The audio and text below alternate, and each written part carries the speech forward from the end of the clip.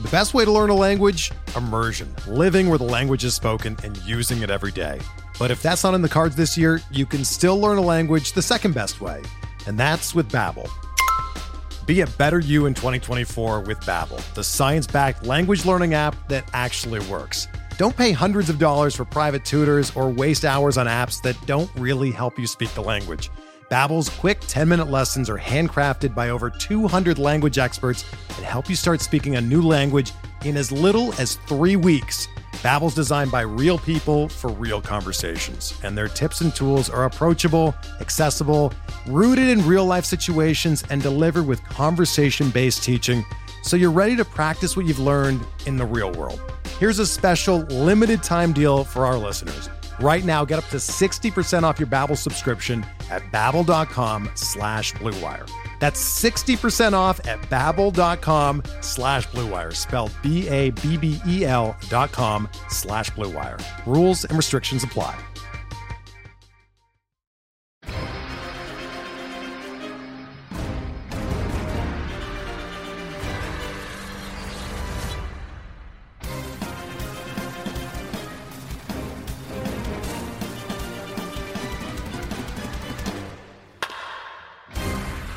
What is up? Welcome to episode number 269 of On the Corner, the official PitcherList.com podcast. I'm your host, Alex Fast, joined as always by Mr. Aladdin himself, Nick Pollock. Nick, how you doing? What is happening? Yes, that's because I sung Whole New World with Fast before this podcast happened. All the way through, and let's be honest, anytime I do it in karaoke, I have to be Aladdin because the best lie we all know is, don't you dare close your eyes. Yes, of course. I do. Hold your breath, it gets better. It's terrible. It's just really love bad. the notion that people are like, wait, they called each other and just sang Aladdin and then the whole way started of a course. Yeah, that's just what we do, guys. That really makes me laugh. It's good to see you. It's good to see you too. I am back down in my parents' basement, but that doesn't mean we can't bring you high quality content, which we're going to do today because apparently, I don't know, I don't watch baseball. I don't follow baseball. I had an anniversary, so baseball doesn't exist to me, but apparently it was a pretty big weekend. It was a great time. I got to say a huge thank you to not only Spore for hosting that trade deadline with me, but also to Fangraphs. I got to say it was surreal to see on the Fangraphs page they put the entire live stream on it. And there's just my face in a suit on the Fangraphs homepage, which was pretty cool. It was a great time, 3.5 hours just talking about these trades, and there was so much. It was the best trade deadline ever. It was really bananas. was. There were shocks left and right. I feel like a majority of the actual shocks were on the hitting side. You know what I mean? So we're probably not going to touch on because they're like we knew Scherzer was going to move. We knew Barrios was going to move. You know what I mean? But there were some big things that happened on the hitting side, which is a lot of fun. It was awesome to see you. I mean, you guys do this every year. It was great to see you guys featured on the Fangraph site. I loved the image that you tweeted out because you guys looked great in your suits. I love Paul. He's a close friend of mine. But man, does he look like David Byrne in that big suit and from the Talking Heads when he wears the suit? Though. No, I will say that it's a good thing. He was a little heavier before, so I mean, very slightly so, but he's heavier. The man is 80 pounds soaking wet. I'm just saying the guy looks good now. So his suits he's a good before man. He's a good man. He's a great man. All right. So we got plenty to talk about today because obviously we're going to talk about the trade deadline and what that means. The top 100 wasn't topsy-turvy, I don't want to say, but I will notice that you could call this list The Shining because there was a lot of red. There's a lot of falling today. Before I go to that, I do want to mention one thing. QBList.com, that is our fantasy football sister site, is launching on Tuesday, August 3rd. That is when you're listening to this. It will be live.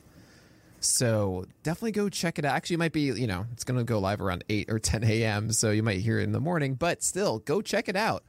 Full rankings, everything that you want. Obviously, a podcast talking about all of them, projections, all of that stuff. It's QB List. Eric Smith does such an amazing job with that, the entire team. So yeah, you guys know me. I'll probably do one random podcast on it as someone who knows nothing about it. But check out QB List. They do such a great job the entire season. And fantasy football fans will enjoy it. So what is your too early Super Bowl prediction? I don't even... Let's go with clearly the Chiefs are going to come back, because Mahomes is a thing, and Yep. how dare you? I can't believe I'm actually talking about football. You've done this. I know. I really did it.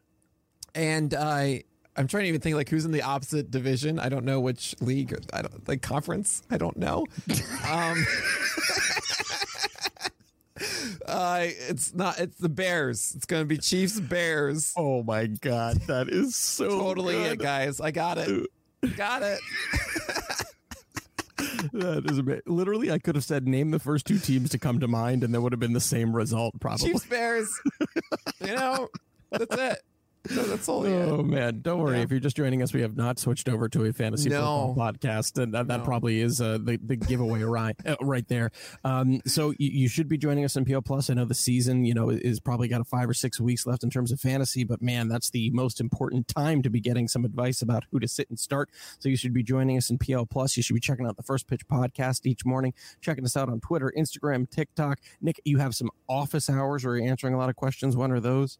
Oh, yeah, 9 to 11 a.m. every weekday morning on Twitch. The TV's Flash Pitcher List, if I can get it out. It's a great time. It is a great time. You're our little streamer boy. You already brought up how you did that little trade deadline stream, and it was awesome. It's always cool to see you talking with Spore, and you guys do great work together. So before we get into the list, I have a few questions based on the deadline. Sure. Okay. What was the biggest shock to you in terms of pitchers getting traded? There were two. Okay. One that was just like, ooh, that's Andrew Heaney going to the Yankees. I was thinking about you when that happened. Yeah. Yeah, that was. If you guys don't know me and Andrew Heaney, we've been through a lot over the years. And I'd say the past 2 years been like, you know what, you're just a cherry bomb, and we just can't do this anymore. I think there was one preseason I ranked him around like 38 or something like that. That's how you understand. I'm like, Andrew Heaney, he's got the stuff. It's just not consistent enough. You and I have had a history because you and Ahedo were on the Heaney train, and I was like, no, he stinks. And then he had an easy schedule coming up, and we were like, this is it. This is where we're going to find out if he's good or not. And then he got injured. Did he? Yeah, then he got never injured, found out. And we never found out. Never found out. He had it times this year. I remember the first start of the year, he was also throwing like 94 as opposed to 92. And then it came down to 92, and he got, blitzed. But I think I know the other one, which is, Jesus Luzardo to the Miami Marlins. Oh, yeah. Ooh, I'm excited. We can. Yeah. He's on the list. We'll talk about him a little bit later about that implication. But I just like the fact that he's in a no pressure situation now in Miami. He can just start the rest of the year, and that's going to be kind of cool to watch. I believe we both tweeted the same thing, which is that rotation next year between Rogers, Alcantara, Lopez, Eliezer Hernandez, Max Meyer, Jesus Luzardo. I know I'm already forgetting someone because they have Zach Thompson theoretically. Edward Cabrera. Yeah, I feel like I'm forgetting a starter that they actually had. Sixto Sanchez. Sanchez. Yeah. They have so many options. They have so much depth. It is really unbelievable and really exciting if you're a pitching fan to be able to watch that. I think the biggest shock for me was, and this doesn't even have a lot of fantasy implications because I think he's actually probably going to be coming out of the bullpen or in long relief, was Danny Duffy to the Dodgers. Oh, interesting. Yeah. I was like, because Danny Duffy, obviously we kind of know what he is. We know where his ceiling is. We know where his floor is, obviously. Mm-hmm. And the fact that the Dodgers were like, yeah, that's the long relief guy that we want right now. It was really, really interesting to me. I think it's a fantastic move. Danny Duffy went up to 94, 95 earlier this year. Yes, he's injured right now. I think it cost him like nothing to get him. Yeah. And Duffy can be that kind of guy that the Dodgers love, of, the Tony Gonsolin, Dustin May, David Price approach of just, hey, let's just get some reliever innings in here. Julio Urias. We've seen this from the younger guys, especially as you get towards the playoffs, of like, hey, we have our starters, but instead of going for, your Josh Hader and your Liam Hendricks and that kind of thing, instead, you get a starter that's kind of converted into it. It makes a lot of sense. And Duffy has history being a reliever. So that could certainly work out. But I guess why I was shocked, too, is you list all of those guys, Gonsolin and May. And, does Duffy even really have that strikeout pitch? Does he have that pitch? Do you forget him from May? And from April this year? Like, he was cruising. Yeah, sure. That's, a 1 month out of the year. But I'm trying to think of like the last time this guy had like even a swinging strike rate on any pitch that was like over 18%. Like that's fair. I understand that. It's kind of funny. You also mentioned the Dodgers. Everyone wanted to freak out about the Scherzer and Turner going to LA. But man, I'm so excited for Josiah Gray going to the Nationals. That is a lot of fun. So that actually brings me to my third question, but we can skip to this one for now, and I'll come back to the second one in a sec.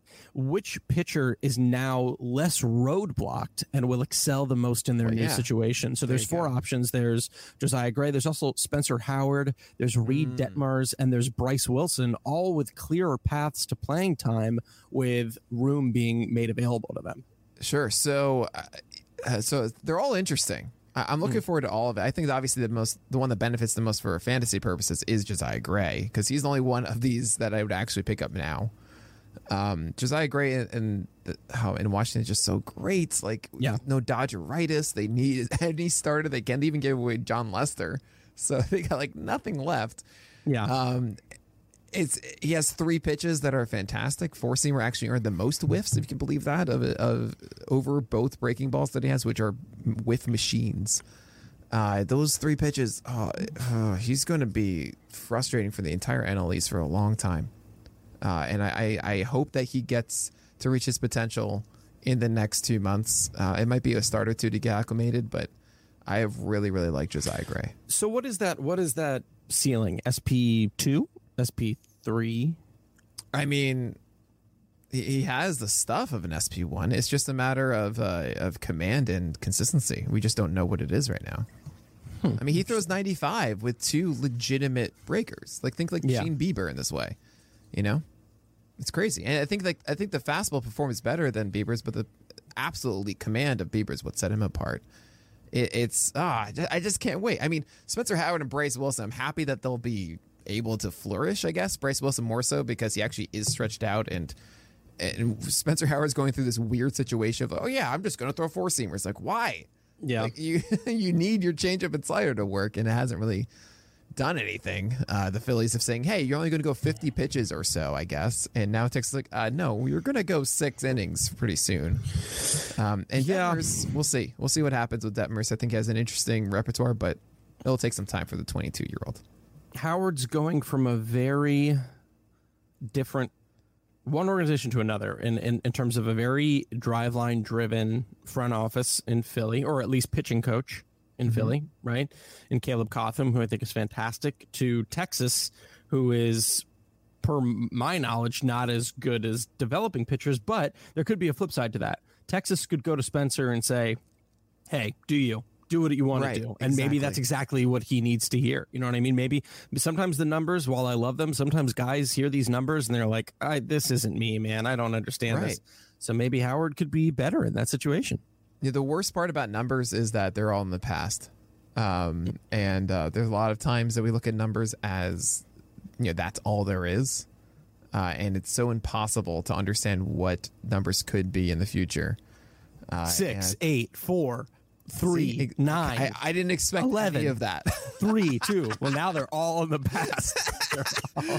Right. But so Spencer Howard, your changeup isn't as good. It's I haven't performed it consistently yet, but if I do, then if I throw it more, it can be better than that, right? We don't know what those are, and oftentimes pitchers, they do. They can tell. So yeah, I'm excited. I'm excited that he gets a new opportunity where Philly was just kind of, I don't know, messing him around. I'm going to go into the minors now to be stretched out. Yeah. And then he comes up and throws 50 pitches again. It's like, what is this? It drove me nuts. So I'm really excited for, just like Luzardo, that he gets this opportunity to just do your thing. Go ahead. For a lot of these guys. So I'm excited. That brings me to my last question then. Who do you think has the most success in their new location? Heaney in New York, Happ in St. Louis, or Gibson in Philly? Half in St. Louis. Oh man, I had to include it. Yeah. I'm sorry. I wasn't going to include Barrios because then he's the automatic winner. So it was like, sure. Yeah. Well. Yeah. Okay. I mean, Gibson in Philly, he did improve already. And you can even say the reverse about what you said. Like, oh, cool, Kyle Gibson, we can extract that changeup that you just threw. That was really good. And push that. I do wonder. I mean, the Yankees are all about stuff and trying to change things a bit. And they have actually been like, more changeups, please, this entire year with their staff. Heaney is a really good one. He went 0 for 8 CSW in his last start with it and didn't really use it. And maybe the Yankees can be like, no, we can fix that. We can make that happen. So I guess the most intrigued is Heaney in New York and see what happens. That makes me very curious then, because Heaney is going to debut tonight, I believe, against the Baltimore Orioles. Oh, it's a night of debuts. We got Josiah Gray and Jesus Luzardo. Probably the Marlins haven't really said anything, but that's what we assume. So, should be fun. Oh, no, it's not Luzardo. It's not confirmed? All the articles I see said that he is starting in AAA. No, that changed. That did change? Because it's still TBD in the MLB app a few hours. Yeah, no, the Marlins are being mum about it all. What Craig Mish said that he's in Jersey in Miami with the team. Like he suited up for Sunday or whatever. I was like, not in New Jersey. You failed geography? He's in a Jersey. I'm so confused. So sorry. So confused by all of that. I was like, what? Oh, that's awesome. Miami, Jersey is the best place in the world. Exactly. Yeah, exactly. Heaney is, hopefully Heaney is slated no matter what to make that debut against the Orioles tonight. And the Orioles, I was just looking to see, they are 9th in terms of swinging strike rate against changeups. So theoretically, he should be able to have some success throwing a changeup against the. Oh, actually, that was pitchers. Anyway, let's move on. We're moving on to the top. Well, you got me very curious. Mia, you get my noodle working. I'm not going to say that again. Gotta get it. And then I gotta go. Confirmed Luzardo gets the Mets. I mean, everyone listening to this already knows. But it is confirmed. It just got confirmed last 5 minutes or 10 minutes ago. Okay, great. So tonight he is going up against the Mets. Yeah, good, because I was going to really push you tonight. That's amazing. I was going to push you tonight on why he was where he was on the list, but now we have an answer to that question. But with that said, we can go ahead and move on to the list. We're going to start. Oh boy, oh lordy. We got a new number one. On the list. Max Scherzer climbs, but if you read the notes, you'd find out that Nick's a liar. And why am I a liar, Fast? Well, I want people to go ahead and read the notes, but all you have to do is go look at the very first paragraph of the notes, and it says, please don't yell at me about the top tier. It's the hardest tier 1 of the season. The top spot should be Garrett Cole, but he hasn't been elite, as we've seen, despite fitting 10 in 3 of his last 4. I want to make it Buehler, but I still have concerns that the Dodgers are going to limit him. Zach Wheeler's been legit, but he hasn't really been that guy. The same goes for Woodruff, who hasn't touched the innings limitation, who has the innings limitation on the horizon. So what's the deal with Scherzer?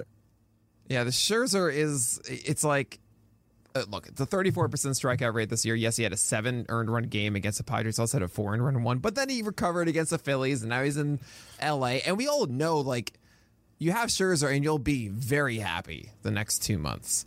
There aren't the same concerns that Cole has right now, or Darvish, and Wheeler is this. Yeah, is he actually that elite and stuff? And Scherzer just shows up. Says, look, I've got the resume. I can do this. Yeah, look, don't worry about that other game. I'm on a winning ball club like the Dodgers now. They need the innings. I got this. That's Max Scherzer. Yeah, I love that Max Scherzer impression. Yeah, no, it's wonderful. He sounds just like that too. I met him, and he sounds like it.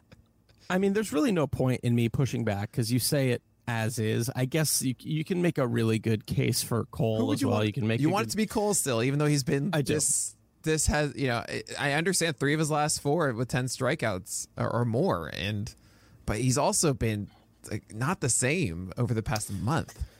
I understand that. I think while I guess you don't really need to worry about divisional stuff because Scherzer is Scherzer and he should be able to take care of the Giants and the Padres just fine, I still wonder if, as the playoff picture comes into focus a little bit in the West, the Dodgers are still going to pull those moves and not start Scherzer and prefer to keep him healthy for the playoffs. But then again, he's a free agent, so what do they care? It's going to be a close race too, though, I will say. It will be, but also at the end of the day, too, who are you more concerned about in terms of injury? Is that the one variable you want to use? I mean, I don't blame you if you do, but everyone's got something. And I decided, all right, Scherzer hasn't been really, I mean, there has been maybe 1 or 2 little things, but there's always 1 or 2 little things with Scherzer.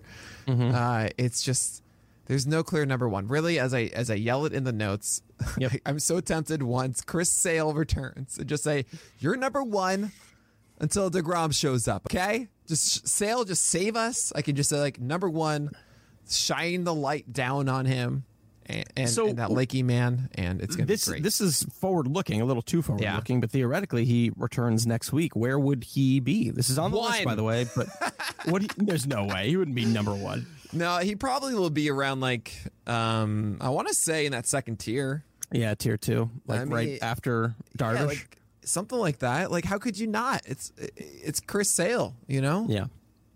Yeah, so, and he's looked very good. So far, we skipped a very important thing, which is what is tier 1 called and why is it called that? So it's Scherzer, Cole, Buehler, Wheeler, Woodruff, Lynn, Giolito. It's the police lineup because we're trying to identify him. We don't know. Yeah, okay. It's the Kaiser Sozes. You know, hey, can you read this line for us? Like, yes, I am the number 1 pitcher this week on the list. Yeah, they're all like, right, step back. Thanks. Okay, Daniel Lynch, how'd you get in here? Back into tier 11. Yeah, it's the police lineup there. Okay, great. I like that. I'm calling them the Kaiser Sozes. But we're gonna move on. Love it. Yeah. I guess one last thing I wanted to bring up too. So Wheeler just gives up 3 earned runs, and he still gets the quality starts, but he falls. I'm not saying he should be number 1, but he falls 2. He gets leapfrogged, and then also Woodruff back-to-back 3 earned run outings. So that makes sense a little bit to me. But what went through your mind for the Buehler Wheeler? It's not really there? that. Well, Buehler's just been. I mean, if you want to talk about a guy who's actually dominated more than anyone, you can make a very good case that Buehler should be number 1 right now. Yeah. It's just that if you want to talk about some of the Dodgers that would be limited, it's Buehler, not Scherzer. Sure. Yeah. Buehler just doesn't have the same track record of innings, and they would want to protect Buehler moving forward. While Scherzer, whatever, man, it's a rental. Who cares? So he got dinged for that. There's a higher likelihood of Buehler getting dropping down. But I mean, I should have raised Buehler higher last week. I didn't. I had those concerns about those innings, and I kept staying there. But honestly, like at this point, let's just keep going. And that's the only thing. I mean, it was Buehler and Scherzer, so Wheeler and Woodruff had to drop down. That's it. And for people who haven't been paying as much attention to Buehler recently, it's 4 consecutive quality starts, 7 strikeouts or more, and all of those starts. He has one of the best CSWs in July. I believe the 4th best CSW in July with a top 15 overall CSW, which makes up for what was a kind of slow start for him. So, it's funny. He's just been kind of one of those guys recently. I was thinking about my early season top 100, and I think he was 4 for me or something, or maybe 3. I don't know. But he is slowly but surely amassing that season. You know what I mean? Like, right. Yeah. He hasn't really been anyone who's like, oh man, a 14 strikeout game from Walker Buehler. He's just been quietly doing it. Right. Right. Exactly. All right, let's move into tier 2. I want to know what it's called and why it's called that. We're looking at Darvish, Ray, Rodon, Manaea, Burns, and Gausman. Oh man. Okay. I want to say this is the I almost call it the wrong thing. It's the ward. It's like the injury ward or whatever. What's the name of that? Like, is it just called a hospital? A hospital, but it's something before ward, sure. Right? Yeah, the injury ward. Yeah, that's fine. Yeah, okay. My mind went instantly like, oh, Nick, that's the maternity ward. I'm like, no, it's not. Yeah, okay, that'll be mind. We could call it the paternity ward. I guess I don't know. I don't know. Okay, all I'm trying to get at is most of these guys have banged and bruised in some way. Save for Sean Manaea, who's just kind of there. He's the doctor, the one trying to help things out. But yeah, Darvish is obviously having his flaws right now. Has not been the same. Really hasn't found any sort of groove in his approach. He had those 2 really nice games past the Gloopgate day. That is the 21st of June. That made us feel like, oh, everything's fine. I'm not worried about the spin rate drops that he had from Spider Tech, whatever. And then all of a sudden, he was super affected by it.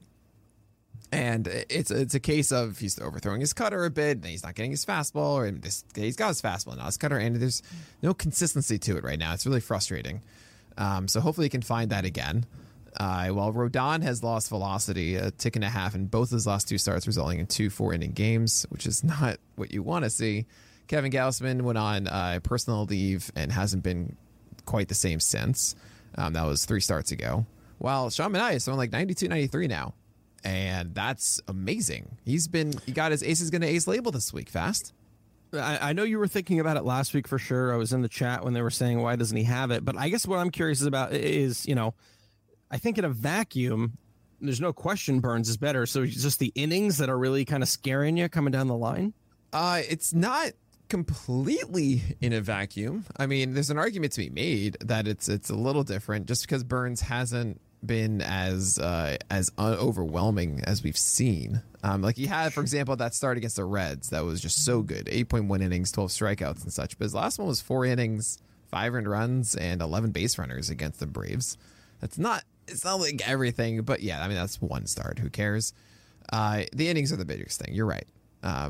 It did make it a little bit easier to be like, oh yeah, Burns, you just kind of faltered. So yeah, I hear that. Do that. But to yeah, innings should be limited at some point by Burns, and that's not good. And he has looked different post Gloop Gate.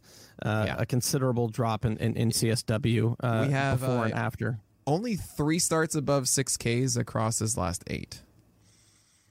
Yeah, that's kind of crazy. Also, too, one last thing to tie up Darvish: 9 home runs in July. Yeah, one off German in his last start. Sorry, reverse that. German Marquez got one off him, which was hilarious. That's unbelievable. That is he didn't have a single start in July where he didn't give up a home run. Yeah, that's not good. That's not good. Yeah, you already brought up Gausman. It's nice to at least see the bounce back in terms of the strikeouts, but yeah, 4 1/3, not gonna cut it. Let's move into this teeny little tiny tier. Why is this tier so teeny? This is Castillo, Alcantara, and Nola. It's the Love Journal. Because you say that like it's a show that's been in syndication for 40 years. Well, here's the thing. Each of these guys, separated by like 3 years, were the apples of my eye. Yeah. Okay. You have Aaron Nola in 2015. Yeah. I was like, Aaron Nola. And then, then he went off and prospered. Then you have Luis Castillo 2018. I was like, oh, Luis Castillo. Yeah. My man. And then now you have Sandy Alcantara in 2021. So I felt that each one of these guys are just starting to really now blossom. You just have Sandy Alcantara strike out 10 in 7 innings against the Yankees without a single earned run. Unreal. You have Aaron Nola, who's very much so ahead of the blip that he had for about a month or so. And then you have Luis Castillo, who still hasn't quite actually been the guy that we want him to be. His changeup was back, and then it wasn't in his last start, but the slider was still really good. He's throwing super hard. I mean, we're talking like 98 on that fastball instead of like 96 and change. And that makes me confident. The only reason he has a -1 is because I had to raise Sean Manaea. So don't worry about that one. But yeah, it's 14, 15, 16. I feel great about all these guys, and I felt that they deserve their own little mini tier. So then, well, I'll say this then. Talk to me about the, tiers are what they are, but Castillo isn't in that second tier. Is there anything that's considerable between Gausman and Castillo, or you just wanted to keep those 3 together? So I haven't given the Ace is going to Ace label yet to Castillo, just because I'm waiting for him to really soar with the changeup again. I mean, his last start was a very poor quality start, right? Which is defined by a 4.5 ERA and 1.5 WHIP in 6 innings exactly. The V is the WHIP part. You actually add a V every single base runner over 9, so it gets to be like VVV PQS at times. It's pretty entertaining. Anyway, once Castillo has the changeup locked in with a slider and fastball, then I'll be like, okay, this is something I really can bank on. I think right now I feel more confident that Gausman's going to return than I do Luis Castillo unlocking that full potential.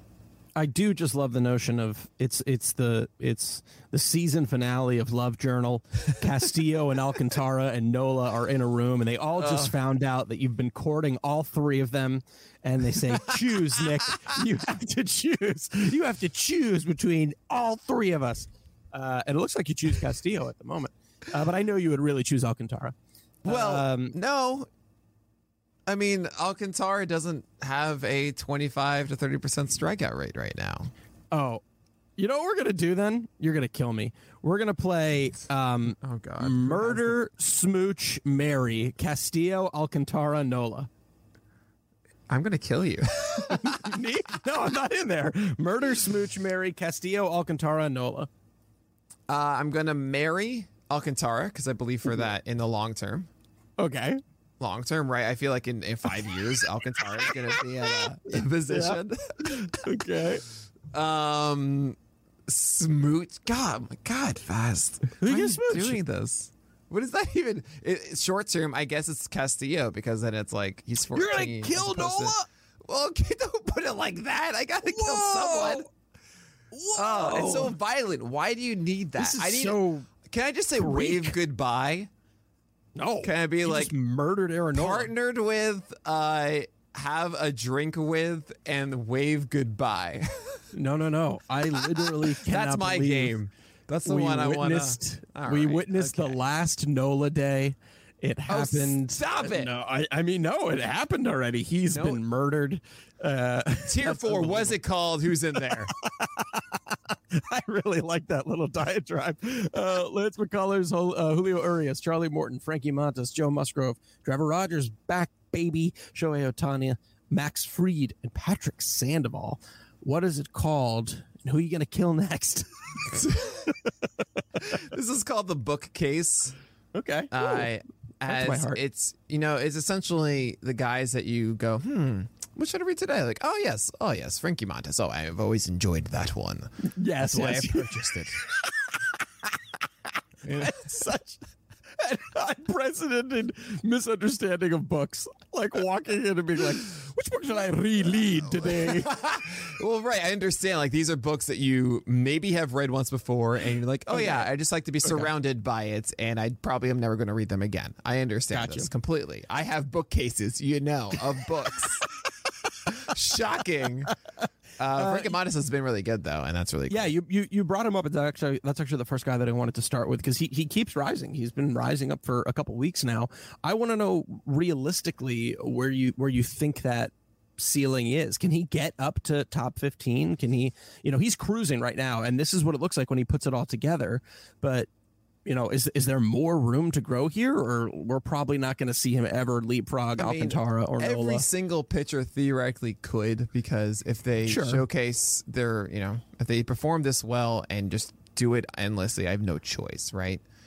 I don't necessarily think that will happen, because I think there will be 15 other guys that will have a longer track record doing the same thing, right? It's always relative to the landscape, and I just think that there'll be other guys also doing the same thing. They'll say like, oh yeah, Frankie Montas, you've been doing it since like the start of July. That's it. Yeah. These guys have done it all year. So there's going to be a lot of debate about Frankie Montas in this offseason. I'm probably going to be conservative with it. I can imagine Montas getting in and out of rhythm through the season again.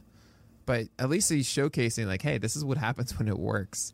Yeah, and that's a wonderful thing. I mean, splitters and sliders, like they're really good right now, and he's pounding the zone with sinkers and four seamers too. So it's cool to see. There's not much to say about Trevor Rogers. He's back. It's exciting to see him in number 22. He hasn't had a start over 6 innings though, of 6 innings for a long time, even before the injury too though. So I hope that he can return to that. I originally actually had him in that tier 3 with Nola, Alcantara, and Castillo, and I brought him down. Oh. Because I was like, oh yeah, you're returning. You weren't that great when you returned, and you weren't even great before the injury. So I do want to see something first before I really start pushing you back up. Yeah, I guess now that I think about it too, if there is any hint whatsoever that man is injured, they'll just shut him down. They're not competing for anything. So the fact that he's back is a good thing. Yeah, that's true. That's a really good point. The last person that we should definitely hint on in this tier is Patrick Sandoval, man, rising up to number 25. I mean, continues to look good. What are you thinking about Sandoval? Well, I understand he just walked 6 batters, and that is a showcase of the problem with Sandoval. Is I don't think anyone watching him will say that he has elite command. It is a bit of the effectively wild at times. He's not always super efficient, but the thing is, when he is able to get in the zone a ton, I mean, he's incredibly successful, and he has over 100 pitches in each of his last 5 starts. Yeah, and that started with a 5-inning game of 101, and lately 5.2 with 115. So that's the downside here that we're going to see. In both those games, he had at least 5 walks. Not surprising, of course, but man, that slider and changeup are just so good. Like, we've talked about it endlessly, and it's just that's what it is. They're just really, really good secondaries, and when his fastball is able to find strikes, then it gets deadly quickly. Yeah, and like you said, I mean, he's going to do that, right? The 5-walk outing against the Orioles, the 6-walk outing against Oakland. I think what's so, excuse me, what calms or assuages any fears I have about that command is the way for him to minimize that damage when that happens. I mean, both of those starts, it's pretty rare that you see a guy combine for 11 walks and 2 earned runs. You know what I mean? Sure. And it seems like 3, excuse me. It seems like that's more the exception than the rule. It's just going to happen every once in a while. Yeah. All right, let's move on to the next tier, which is tier 5. We're looking at Alex Wood, Shane McClanahan, Luis Garcia, Jose Barrios, Tyler Mahle, and Alek Manoah. A lot of young, and then a few old peppered in there, but mostly young in here. I'm going to call them the political pins. Political pins. Yeah, you know the little things you put on your vest, like I voted for totally Bob Dole. I'm trying to get away from a phrase that has a curse word in it. I fool you not. I fool you not. I was just thinking about political pins this past week. We went to some weird antique mall, and there was a box, and it had hundreds of political pins, and I just sat there looking at them, thinking about them. What was the one you wanted? Oh, I didn't even know these names. They were like the most esoteric local politicians to Berkeley Springs, West Virginia. And I was like, I don't know. And then I went and looked at a yearbook from 1963 and got real sad. Anyway, what is it about why are they? That's what I do on a Saturday. Can I find a 1963 yearbook and get sad? Oh, that is so funny. So these are the political pins because they're all like, vote for me to be an ace in the near future.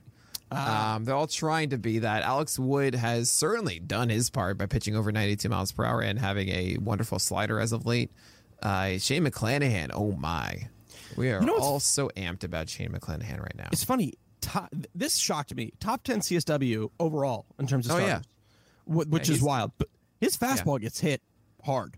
Yeah, I think it was. I saw today. I think it was a 330 batting average allowed and a 340 plus BABIP, and that's a problem for McClanahan. Yes, even though he throws it average at 97, it was actually down. I think last 2 or 3 starts each at 95.5 as opposed to 97. Oh, that's not good. You were just doing something. I don't know what that was. The little mic light, the red light on the mute. Anyway, no one can see what we're doing. He gave me like a, I don't know. I am doing a nefarious thing right now. And how dare you mention this thing I was going to say before. Sometimes things just need to be between us. You know what I mean?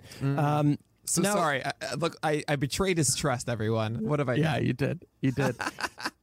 I guess moving, I want to talk a little bit about something that someone brought up on Twitter, which is thinking ahead to next year and what you do with young arms like McClanahan and Manoah, knowing that the Rays are probably still going to baby him a little bit next year. Well, they haven't been as much lately. I mean, just through 6 innings, for example. And it is what we expected, that over time he will get up to this 6-inning threshold, right? He's also expected for... he's there. Okay, so he's just under 80 innings now. It's like 75 or so, right? Yep, 77. Yep. So we have 9 weeks left in the season. I'm going to say for every 3 weeks, you get 4 starts, generally, something like that from a guy. Mm-hmm. It's very loose. But you can say there are like 11 starts left. Let's say McClanahan averages 6 per, which is lucky, let's be honest. Yeah. That's 66 innings, and that would be about 140. That sounds fine to me. So anyone worried about the short term of innings for McClanahan, yes, you have October and stuff, but that should be fine. I think McClanahan should go for the most part all the way through. And then again, that's assuming 6 innings. Maybe 1 start missed or so. So I'm not too worried about that. But for next year, they need him, man. I mean, they need McClanahan. And generally when it comes to younger starters, yes, there are some that I say, okay, you know what? I'm going to hold back because I don't think he's going to get more than 120 innings or so, like the old hipsters, headache-inducing starting pitchers that stifled the entire roster. So that was like Julio Urias and Lance McCullers and stuff. These guys that entering 2020 were like, before the pandemic and stuff, we thought, 140 innings, and when are we going to get them? We don't know, right? Yeah. But McClanahan next year, I mean, he's got the 140 now, so I'm excited for him next year. To play devil's advocate, though, about the remainder of this year, Sure. 4 consecutive games with a dip in fastball velocity, one more considerable than the other. There's, maybe they want to take it more easy with him. That could be. I don't know if that's actually. I can't help but wonder if that has helped with his command, because that certainly has helped overall. And sometimes you do see that guys take a little step back. His lowest velocity had 3 walks, though. Okay. Well, I don't know. Well, I wonder if it is a decision or more of just I'm hurt or I'm tired or fatigued. We'll see what happens. Yeah, it'll be curious because remember, we can't really see what he did innings-wise last year because I don't know if he was on the alternate site. Right. But he threw a combination of about 110 in 2019, and that was it.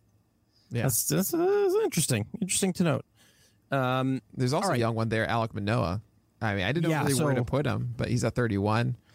So that brings up another question. I had a poll today on Twitter. So $2 Manoah, $3 May, or $5 Clevenger. Who would you want more for next year? $5 Clevenger. And that's what I was thinking. And the poll was Alek Manoah out of the water. Yeah, well, yeah, because so first of all, $5 versus $2 like the same thing. Yeah. To me, it's really not that big of a difference. Those $3, like I've ended auctions accidentally with $3 on the table. Yeah. So Clevenger, sure, okay, we don't know how many innings he's going to get, but I mean, Alek Manoah is still such a wild card. We don't really know how he's going to shape up, but Clevenger should be just much more productive for you. And I would definitely rather have Clevenger. It's kind of interesting. We haven't thought about him at all. About who? About Clevenger? Clevenger, yeah. I know. I Googled him today for any kind of news. You have to figure he starts next year. I mean, he's had a full year more to heal. Yeah. So he starts next year at a camp. So, yeah. Where do we rank Clevenger entering next year? 25? Yeah, it's got to be top 30 for sure. Just looking at the top 30 right now, but you got to consider Noah Syndergaard coming back, Chris Sale coming back, Kershaw, Scherzer, DeGrom. So is he in the? Yeah, he still has to be top 30. Bieber, yeah. There's so many stuff. Glasnow's out. Well, Glasnow's out now. Glasnow's out to 2023. Stinks. Yeah. Flaherty. It's horrible. Yeah, there's so many guys. Really? Look, my entire fringe table. I think I counted before that above the 50s, like top 50 guys, I think there are 17 that are hurt right now. It is insane. I don't think I even included Clevenger. And then there's I was just thinking about some of the other guys too. Yeah, Verlander too. I was looking also at guys like Mackenzie Gore and people who are not performing right now in the minors. Yeah, right. Luzardo, today, right? Yeah. I took a look today at Dean Kramer. I was like, what happened to Dean Kramer? Oh, Lord, he's got like a 6.8 ERA in AAA right now. Yeah, someone doesn't read the roundup at all. Did you talk about Dean Kramer? Oh, I mean, he's started a lot this year, and he was just so bad.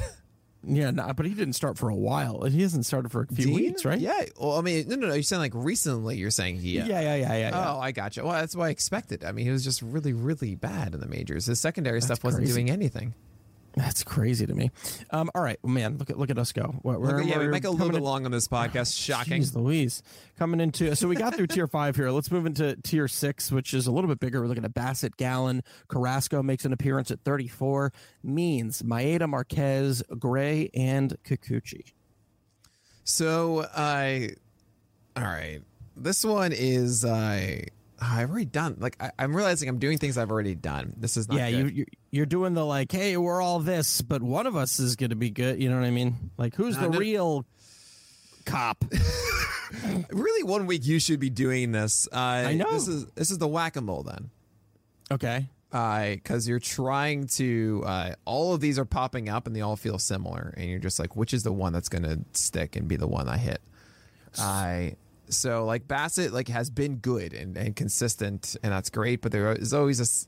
I'm not going to deny, like, you see Bassett, you don't think, oh yeah, this guy. No. He has a track record. He's going to be a top 20 guy, especially with the repertoire too. It's not overwhelming. It's a lot of called strike stuff. Yeah. It's not swing strike heavy. The secondaries go in and out. It's kind of weird. Gallen looked way better in the last one, but still didn't have his changeup. Carrasco's back. Still. Yeah, Carrasco's back. But yeah, Gallen did well against the Dodgers. 8 strikeouts. Cracks me up because I just was thinking about that conversation we had last week where people on Twitter were like, is Gallen droppable? Like, oh, and then he 30% CSW against the Dodgers with 8 Ks and one walk. It was super heavy on four-seamer called strikes, like super heavy. And we know that called strikes are the least sticky one. Yeah, 22. He was also he had 22, and it was he had one on his curveball. It was all 22 called strikes on that four-seamer. Yeah, it was a lot. Now Carrasco's back. That's exciting. It wasn't very good of a debut. He let a home run on the first pitch, and that was much better after that. But we'll see. John Means was improved. The fastball wasn't as good, but the changeup was so good. Yeah, it was really, really good. And that's why Maeda took a -5, even though I didn't do anything to Maeda. I literally just had everyone just had to go up, so they went up, and Maeda just happened to be the one that was. There's got to be a way to denote that. Maybe, you know what I mean? I do in the notes. It's a lot of notes. Just read the notes. It's a lot of notes. You should enjoy the notes. It's like a draft guide, like every week. I can't read them because then it sways how I feel about the podcast. But if I did, I would put it on my Goodreads, so it would help me get to my reading goal each year. You know what I mean? It should be. Like I'm not even kidding. It's a novella. You read it. Well, you can watch it every week on the stream. But that's true. I write about like 2,000 words in 90 minutes or something like that. A lot of clicking and clacking. It's car talk over here. Clacking. Yeah. Clicking and clacking with Nick Pollock. Well, this is car talk. Aren't those the car talk guys? Click and clack? Yeah. So Freddie Peralta rises 20. Freddie Peralta rises 20 again to 43. Sorry, I didn't hear that. Yeah.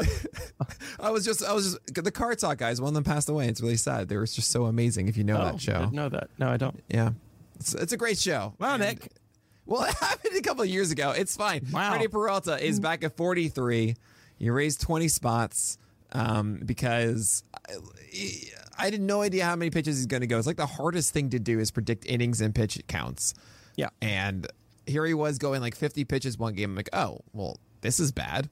So all the way down. This is when, they're going to be limiting Freddie Peralta now. And then they didn't. I know, it's weird. 6 innings, 68 pitches. So now just the compromise is 43. Like, all right, hold on to him. Do whatever they do. Yeah, now it looks like they're going with a 6-man, which is interesting. I have no idea what's going to happen. So he's at 43. Let's move on to Tier 8. We're looking at John Gray. Whoa. What? What's the name of What's the name of Tier 7? What's it called? Oh, me? Framber Valdez, Anthony Desclafani, Adam Wainwright, Freddie Peralta, Dylan Cease. I forgot Freddie Peralta was in. I thought he was in Tier 6. My bad. I have to come up with what that's what it's you called? Do. Yeah. Okay. Yep. Valdez, Desclafani, Wainwright. Stop stalling. It's not easy. No, I never said it was easy, but I definitely just have fun watching you suffer doing it. I mean, you can't get. Come on. They are the pastry case. The pastry. That's my term. I already used a cake case. Cake case. When was that? You're joking, right? It's the cake case. You didn't do it this podcast. You didn't do it this podcast. The cake case is a legendary term. Get out of here. You can't do pastry case to me. Why? All right, this is what's the pastry shelf? No, what's you go and you see all the pastries. Oh, the cake case was from I remember cake. Unbelievable case. Fast. Yeah. Unbelievable. But these are pastries. These aren't cakes, so they're not as good, but they're still gonna get that sweet tooth a little bit. I feel like everyone could hear me roll my eyes. That looked like an exorcism, Nick. That was terrifying. All right, well, you can do so better. What is this called, and why is it called that? And if you say pastry case, it's the Dusty Attic. Okay. It's really easy. Framber Valdez is like, you essentially have picked up Framber Valdez and now you've stored him in the attic because you're like, I don't know if this is fun anymore.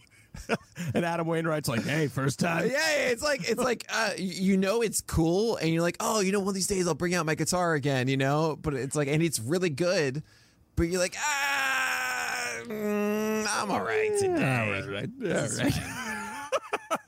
All right. I get like. Yeah, that was very nice. Very nice. All right, Tier 8, John Gray, Eovaldi, Hyunjin Ryu, Wade Miley, Logan Webb, Tyler McGill, Logan Gilbert, and Jordan Montgomery. What is it called? Why is it called that? This is called the Saturday night. The Saturday Night Club. Okay. Okay. So the nightclub, it's just like one of those places where it's like it's super loud, and you think going in like, oh, you know what, this is going to be like really fun. You know, So the Saturday nightclub, not the Saturday night club. So it's like you're going to a nightclb on Saturday. Yeah, which one on Saturday? It's a nightclub on Saturday. Yes. Okay. Yeah. I understand the confusion. My bad. But right, you go and you think, oh, yeah, this is going to be a great time, but like you can't actually talk it out, and you're just like, oh, I don't know what I got myself into. It's just am I having fun? I think I'm having fun. Yeah, that perfectly encapsulates like Wade Miley and John Gray for me. Jordan Montgomery is like, I really like his changeup and curveball. I think this is going to work and be a good time, but I don't know. Tyler McGill and Logan Webb, they're both pitching really well right now. Yeah. But if you told me tomorrow they're like, oh yeah, they just got blown up, they're like, oh, yeah, okay, I get it. Yeah, I mean, so Webb was actually the first one that I wanted to bring up because I think that's going to be a little bit of a shock for some people. I mean, this is a guy that we were kind of touting coming into the season, right? Now here he is cracking the top 50. I mean, he hasn't necessarily blown people away in terms of his strikeouts. The last time he had over 5 strikeouts was, May? And then his first 4 starts back. I mean, granted, it's not a lot of innings. He had 6 innings with 5 Ks, 5 innings with 5 Ks, 2 Ks over 4 innings, though, against St. Louis, but pretty good CSWs throughout. So what is it about his recent performances that made you do that big jump? Sure. So with Logan Webb, his fastball's gotten a ton of called strikes this year. We're talking like 25% called strike rate, which is crazy high. I mean, it's really, really ridiculous. But he did just earn a King Cole against the Dodgers, who I think if anyone's realizing like how you have success against the Dodgers, you throw 4-seamers and they take them. I mean, it's another 13 called strikes on the 4-seamer. This one 22 for everything. They take a lot of pitches. You just have to pound the zone a lot to get a King Cole against the Dodgers, I guess. But anyway, the changeup and slider have been what that got us excited. Right? Remember the preseason, Logan Webb, he was throwing a new changeup and that got everyone going. Yeah. And it's not always been there this entire year. I mean, he throws it about a fourth of the time. It's a 27% CSW, 16% swing strike rate. And that might sound like a good swing striker, but actually changeups are typically about a 16% anyway. It goes in and out. There are certain starts where it's really good and starts that's not. The slider then actually can be really good at times. 20% swing strike rate for the year. Near 40% CSW on it is crazy good. Yeah, that's wild. But it's not always there. It's not always that pitch. So it's something that goes back and forth a little, and I can imagine a start where it's just a heater and it doesn't work well for him. So we'll see what happens with Webb moving forward. I'm not so, convinced that it's going to keep working. But if you have Logan Webb, you are not letting go of Logan Webb. I mean, you just stuck on the Dodgers twice. Yeah. You know, it's kind of wild. It is. I want to move on to the next year because there's also some other wild names that we should be getting to. So tier 9 is Taijuan Walker, Kyle Hendricks, Kyle Gibson, Luis Patino, Josiah Gray, Kyle Muller, Jameson Taillon, Tarek Skubal, Jesus Luzardo, and Zach Greinke. What is it called? Why is it called that? It's recess, man. This is like the point of the day that you look forward to. This is where the fun happens. This is, oh my God, I cannot wait to play hopscotch with Luis Patino. We got to slide with Josiah Gray. Oh, Kyle Muller, I'm going to play basketball with that guy. I cannot wait for recess. The world is my oyster for those 30 minutes. But the thing is, it can last only for 30 minutes. Mm-hmm. And so it might not actually last through the full day. That is the season. Yeah, then there's Kyle Gibson like, hey, Nick, are you going to play with me, Nick? Hey, Nick. I'm like, Nick, are you going to play with me? If those other guys aren't working out, if they're if they're not around, yeah, okay. I'm here. We talked a little bit about Luis Patino and his increased role moving forward, and since then, 5 1/3 against Cleveland with 4 earned runs, 2 walks, 4 Ks. But then against the Yankees, 6 innings, no earned runs, 2 walks, 8 Ks with a 37% CSW. I mean, that's what we're excited for. That's what we're really looking for there for Patino. I mean, Patino came out with an amazing fastball, right? Like, he dominated the Yankees with a heater, and I kind of thought that Patino would be more of a your traditional slider is elite and fastball that's good enough guy. But I've been really surprised that like the fastball's actually been the one that's taking over, and the slider's still really good too. So those two pitches working in tandem like this, we were waiting for that one start to click as a starter for the Rays. It's there now. The Rays need starters. They didn't get anyone at the deadline that that's really going to sway anything. Excuse me. So saying Glasnow's out for the entire season. Patino's going to get his opportunities here, and I'm really excited about it. Same with Josiah Gray. I mean, we hinted on him a little bit moving forward, but what made you put him at 57? Now that he has this opportunity with the Nationals, and I'm telling you, of all these guys, like I'm getting a lot of questions about Patino versus Gray versus Muller, and it's go with your gut completely. I think Gray has the best repertoire of the crew. Four-seamer was actually the major whiff pitch in his last start, while it's two amazing breaking balls in the slider and curveball. I really think that there's something legit here that over time will show itself. I think he has the most labels of anyone this week because of it. Yeah. Last person I want to... Oh, I guess there's two people I want to hand on before we move on to the next year. Jameson Taillon, the month of July, 1.16 ERA, 3.45 FIP. The Ks have not been there, 7.26 K per 9, but really limiting damage to the best of his ability. Are you buying this moving forward, or is this more of the 3.45 FIP? Yeah, it's more of he's found a groove of not getting destroyed by his fastball as much as he was before. I don't really think that his curveball and slider are taking the step they need to be a legitimately like a strikeout heavy guy. If you notice in his last 4 games, he doesn't have a game over 5 strikeouts, which is very frustrating. He did have that 7 inning game and 9 strikeouts against the Mariners, but it's not. That was before this, and he has had a very tough schedule. We're talking to Houston and the Red Sox twice. Just took down Miami on Friday last week. I feel good about Taillon right now. I feel like you can start him without fear at the moment, but I will recognize that he's not so far away from his floor that we saw earlier this year. Okay. And then real quick, hinting, or I should rather say, what are you expecting from Jesus Luzardo tonight, debuting at 61 I don't know. on the list? I'm just excited. And like we're getting close to the cliff at this point. That is the point of... it's not worth it to hold on to other guys. Might as well chase upside. And someone said it really well inside the Twitch chat today. Like, look, if you're waiting for Jesus Luzardo to showcase the upside, you're already too late. Like, you won't be able to get it then. So now is right. He's at 61. This is the point that you say, okay, you know what? I'll take the chance. And maybe if you want to stash him, maybe have him as a stash option here. Hold him for 1 week. This start, see how this goes, and then make a decision. I think that would be a great call because we all know what the ceiling is for Luzardo, and that could be a major impact for your teams down the stretch. Definitely. Tier 10, Kwang Young Kim, Zach Plesac, Marcus Stroman, Zach Thompson, Eduardo Rodriguez, Touki Toussaint, and Joe Ross. Okay, I know nothing about cars. Okay. But I'm going to call it the Ford Focus. Okay, why? It gets the job done, and it's not something... I don't know. Is that a car that people go after? I just think it's a generic name of a car. I don't think it's a car that necessarily gets the job done. The Camry is like a Camry, like a very standard, like it drives people. Oh, sure. Yeah. Okay, fine. Yeah, let's do that. Yeah, sure. Yeah, a Camry. Is that Toyota? I don't know. I don't know anything about cars.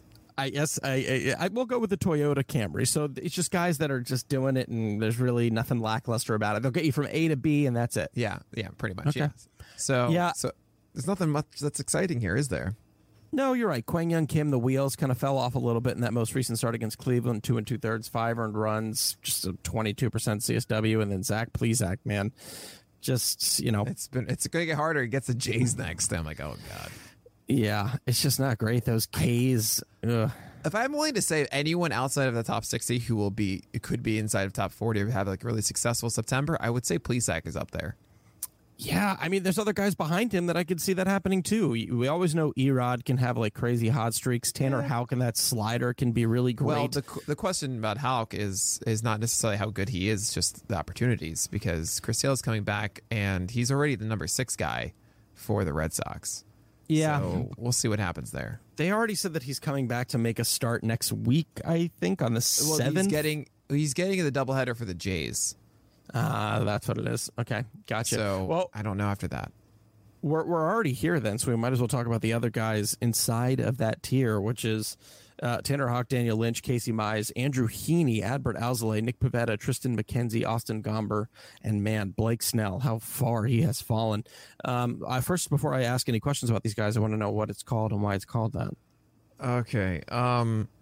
This is your baseball pack. It's like you're hoping to get something that's good inside of it. Oh, okay, great. Yeah. You're hoping one of these guys gets actually really valuable in the next couple of years. And you're going to use these cards like, nah. Oh, I guess a Casey Mize is kind of cool. Whatever. Yeah, maybe that could be a good rookie card. Yeah, exactly. That kind of thing. But I mean, it's like Tucson, the other one, right, in Tier 10, where he had 2 really good starts, and then, it all kind of blew up for him because he's just a curveball guy. Yeah. And his fastball isn't commanded well. Splitter's not commanded well, and it wasn't very good. And there are a lot of the guys in here that kind of are like that. Adbert Alzolay, for example, dropped 17 points because his slider cutter wasn't great, and the cutter that actually was new showed up and did not show up in this past start. And I'm like, I don't know what to do with the Alzolay, so you go back to the wire for now. Was Heaney rising 7? Anything to do with the trade, or was it more like there's a lot of risers and fallers here? No, I think it's more so because of the trade. There is a little bit more intrigue, I think, of like new possibility. And all you want with guys outside of this is just some tangible thing that says, they could be better now. Yeah. And that's something, just something different equals a possibility for improvement, right? So Heaney, hopefully, he does improve moving forward. Now, Austin Gomber rises 10. Yeah, he just got messed up for an inning, but shellacked. Yeah, but between the two lists, he had another start where he actually had sub 30% fastballs, and that was the Gomber we saw in June. That was really, really exciting, and we got pumped about it. So this one inning against the Padres, fine. Everyone's had a bad day. Jacob deGrom had a 43 pitch inning in the first once before. That. So I'm not gonna. It's like the Mike Trout thing. Well, but Mike Trout struggled in this one thing before. But what I'm getting at is, look, that was just a bad day for Gomber. That doesn't rule out the fact that when he actually is doing his thing, which he did as recently as a week ago, he's actually very productive for your teams. And look, we're all the way down at 77. So I figured, all right, there's a silver lining, or like I want to say that, but just more of a ray of light escaping into this room. Is Blake Snell a top 100 pick next year? Oh, yeah, of course. Yeah? Absolutely. I mean, top 100 is like the last round flyer. Last round flyer should be Blake Snell. Who knows? Maybe he comes out 8 rounds. What?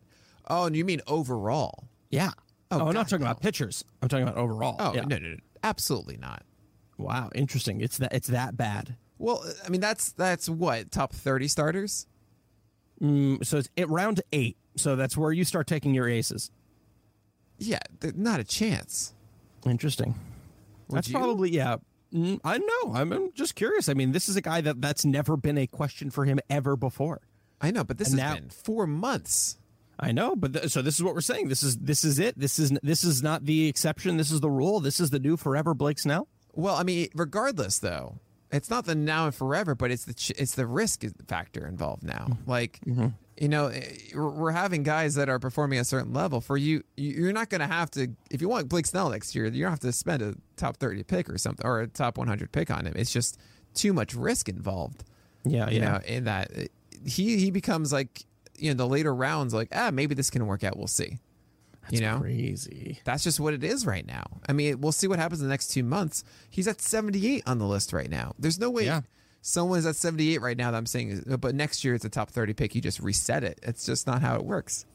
Yeah, it's been very brutal. That song is actually about Blake Snell, believe it or not. Yeah, it was just 1 week. That was just so bad. No, I wish we could go ahead and say that it's been 1 week, but it's been a lot of first inning stuff, if I remember correctly. He hasn't been able to get out of first innings, and then that 7 earned runs against Oakland over just 4 innings pitched. I mean, he did have that nice bounce back against Miami between the Washington and Oakland start, but man, it's just been. He hasn't had. Wow, the last time he had a start with fewer than 3 walks was the middle of June. Oh my. That's not good, Fast. That's not good. Oh, Blake That's Snell. not good. Oh, Blake Snell. Tier 12, David Price, Madison Bumgarner, Steven Matz, Michael Pineda, JT Brubaker, Cole Irvin, Merrill Kelly, and Patrick Corbin. It's the basketball bench. Okay. So you, the fantasy manager, are standing up as you see your power forward is, he's just not cutting it. Mm-hmm. And you look down the bench and you see all the faces of David Price and Matz and Bumgarner go, huh? Put me in, coach! And you take a sigh. All right, Bumgarner. You throw sub 90 now, and I need you at 91, 92, but maybe today you got it. Mm-hmm.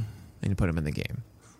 Yeah, I can go ahead and get behind that. And then there's, I guess there are some young, I wouldn't even say bright side guys in terms of who's available off that bench. I mean, Kelly, maybe he's been okay. He's been serviceable. He's someone you want to be streaming, but that's it. Yeah, it really is just kind of rough. Cole Irvin kind of fell off a little bit so far. He did recover lately, and if anyone, I can understand an argument for pushing up, it's Cole Irvin, but still, I think these are all Tobies. This is the Toby tier. They're playing that really is the basketball. They're playing basketball with a suit and tie. Okay. All right, let's get to these final two tiers here. Tier 13, Minor, Cool, Cueto, Anderson, Reed Detmers, Dalton Jeffries, Ryan Yarbrough, Marco Gonzalez, Dallas Keuchel, Cal Quantrill, Vladimir Gutierrez, and Chris Flexen. They are the egg carton because I believe there are a dozen of them. I got to retire that soon. What? Every time there's 12 or 13, it's always the baker's dozen. Or if it's 11, no. I had a good reason why, though. Okay, go ahead. Because eggs are super cheap. How much could a carton of eggs be, Michael? Yeah, right. $10? $10, Michael. Yeah. So it's you just have an egg. You need an egg. I can get you an egg. There's you get 12 of them for $2. It's fine. So this is the egg carton. That makes sense. I guess if I wish I could theoretically make a case for Cal Quantrill being raised higher because he hasn't been giving up a lot of damage, but his strikeouts have not. Cal Quantrill is a tease at the end of an ERA, right?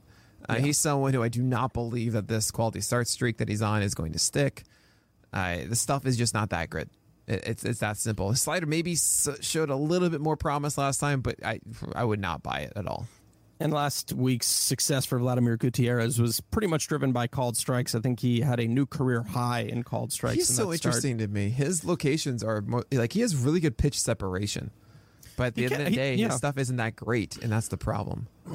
Yeah, I'm with you on that. From watching that start, I wasn't blown away by it, but it was nice to see him paint every once in a while. Sure. The last, a little mini tier to end it all off with Wacha and Braxton Garrett. I couldn't decide who the 100 was, so I decided to make it both by having their own little mini tier. Oh, okay. That's what we're thinking there. Yeah. So I call them, it's the Gemini tier. They're twins. Yeah, I'm glad that you listed them that way because listen, I know you have to put someone at number 100. It literally has to be there, but that I don't want and I'm not saying you're doing this, but I don't want anyone thinking that 10K strikeout game against San Diego was for real because it wasn't. Right. Yeah. But Braxton Garrett, I kind of cheated because it's not confirmed that he's pitching this week, and I know that's not the rule, but it's at 100, and who cares? But I think he is going to start this week. He is interesting, and there is something to it a little bit, but not my favorite. And Wacha, look, he increases a strikeout rate or a velocity rather by a tick and a half, and that was pretty dang cool against the Yankees.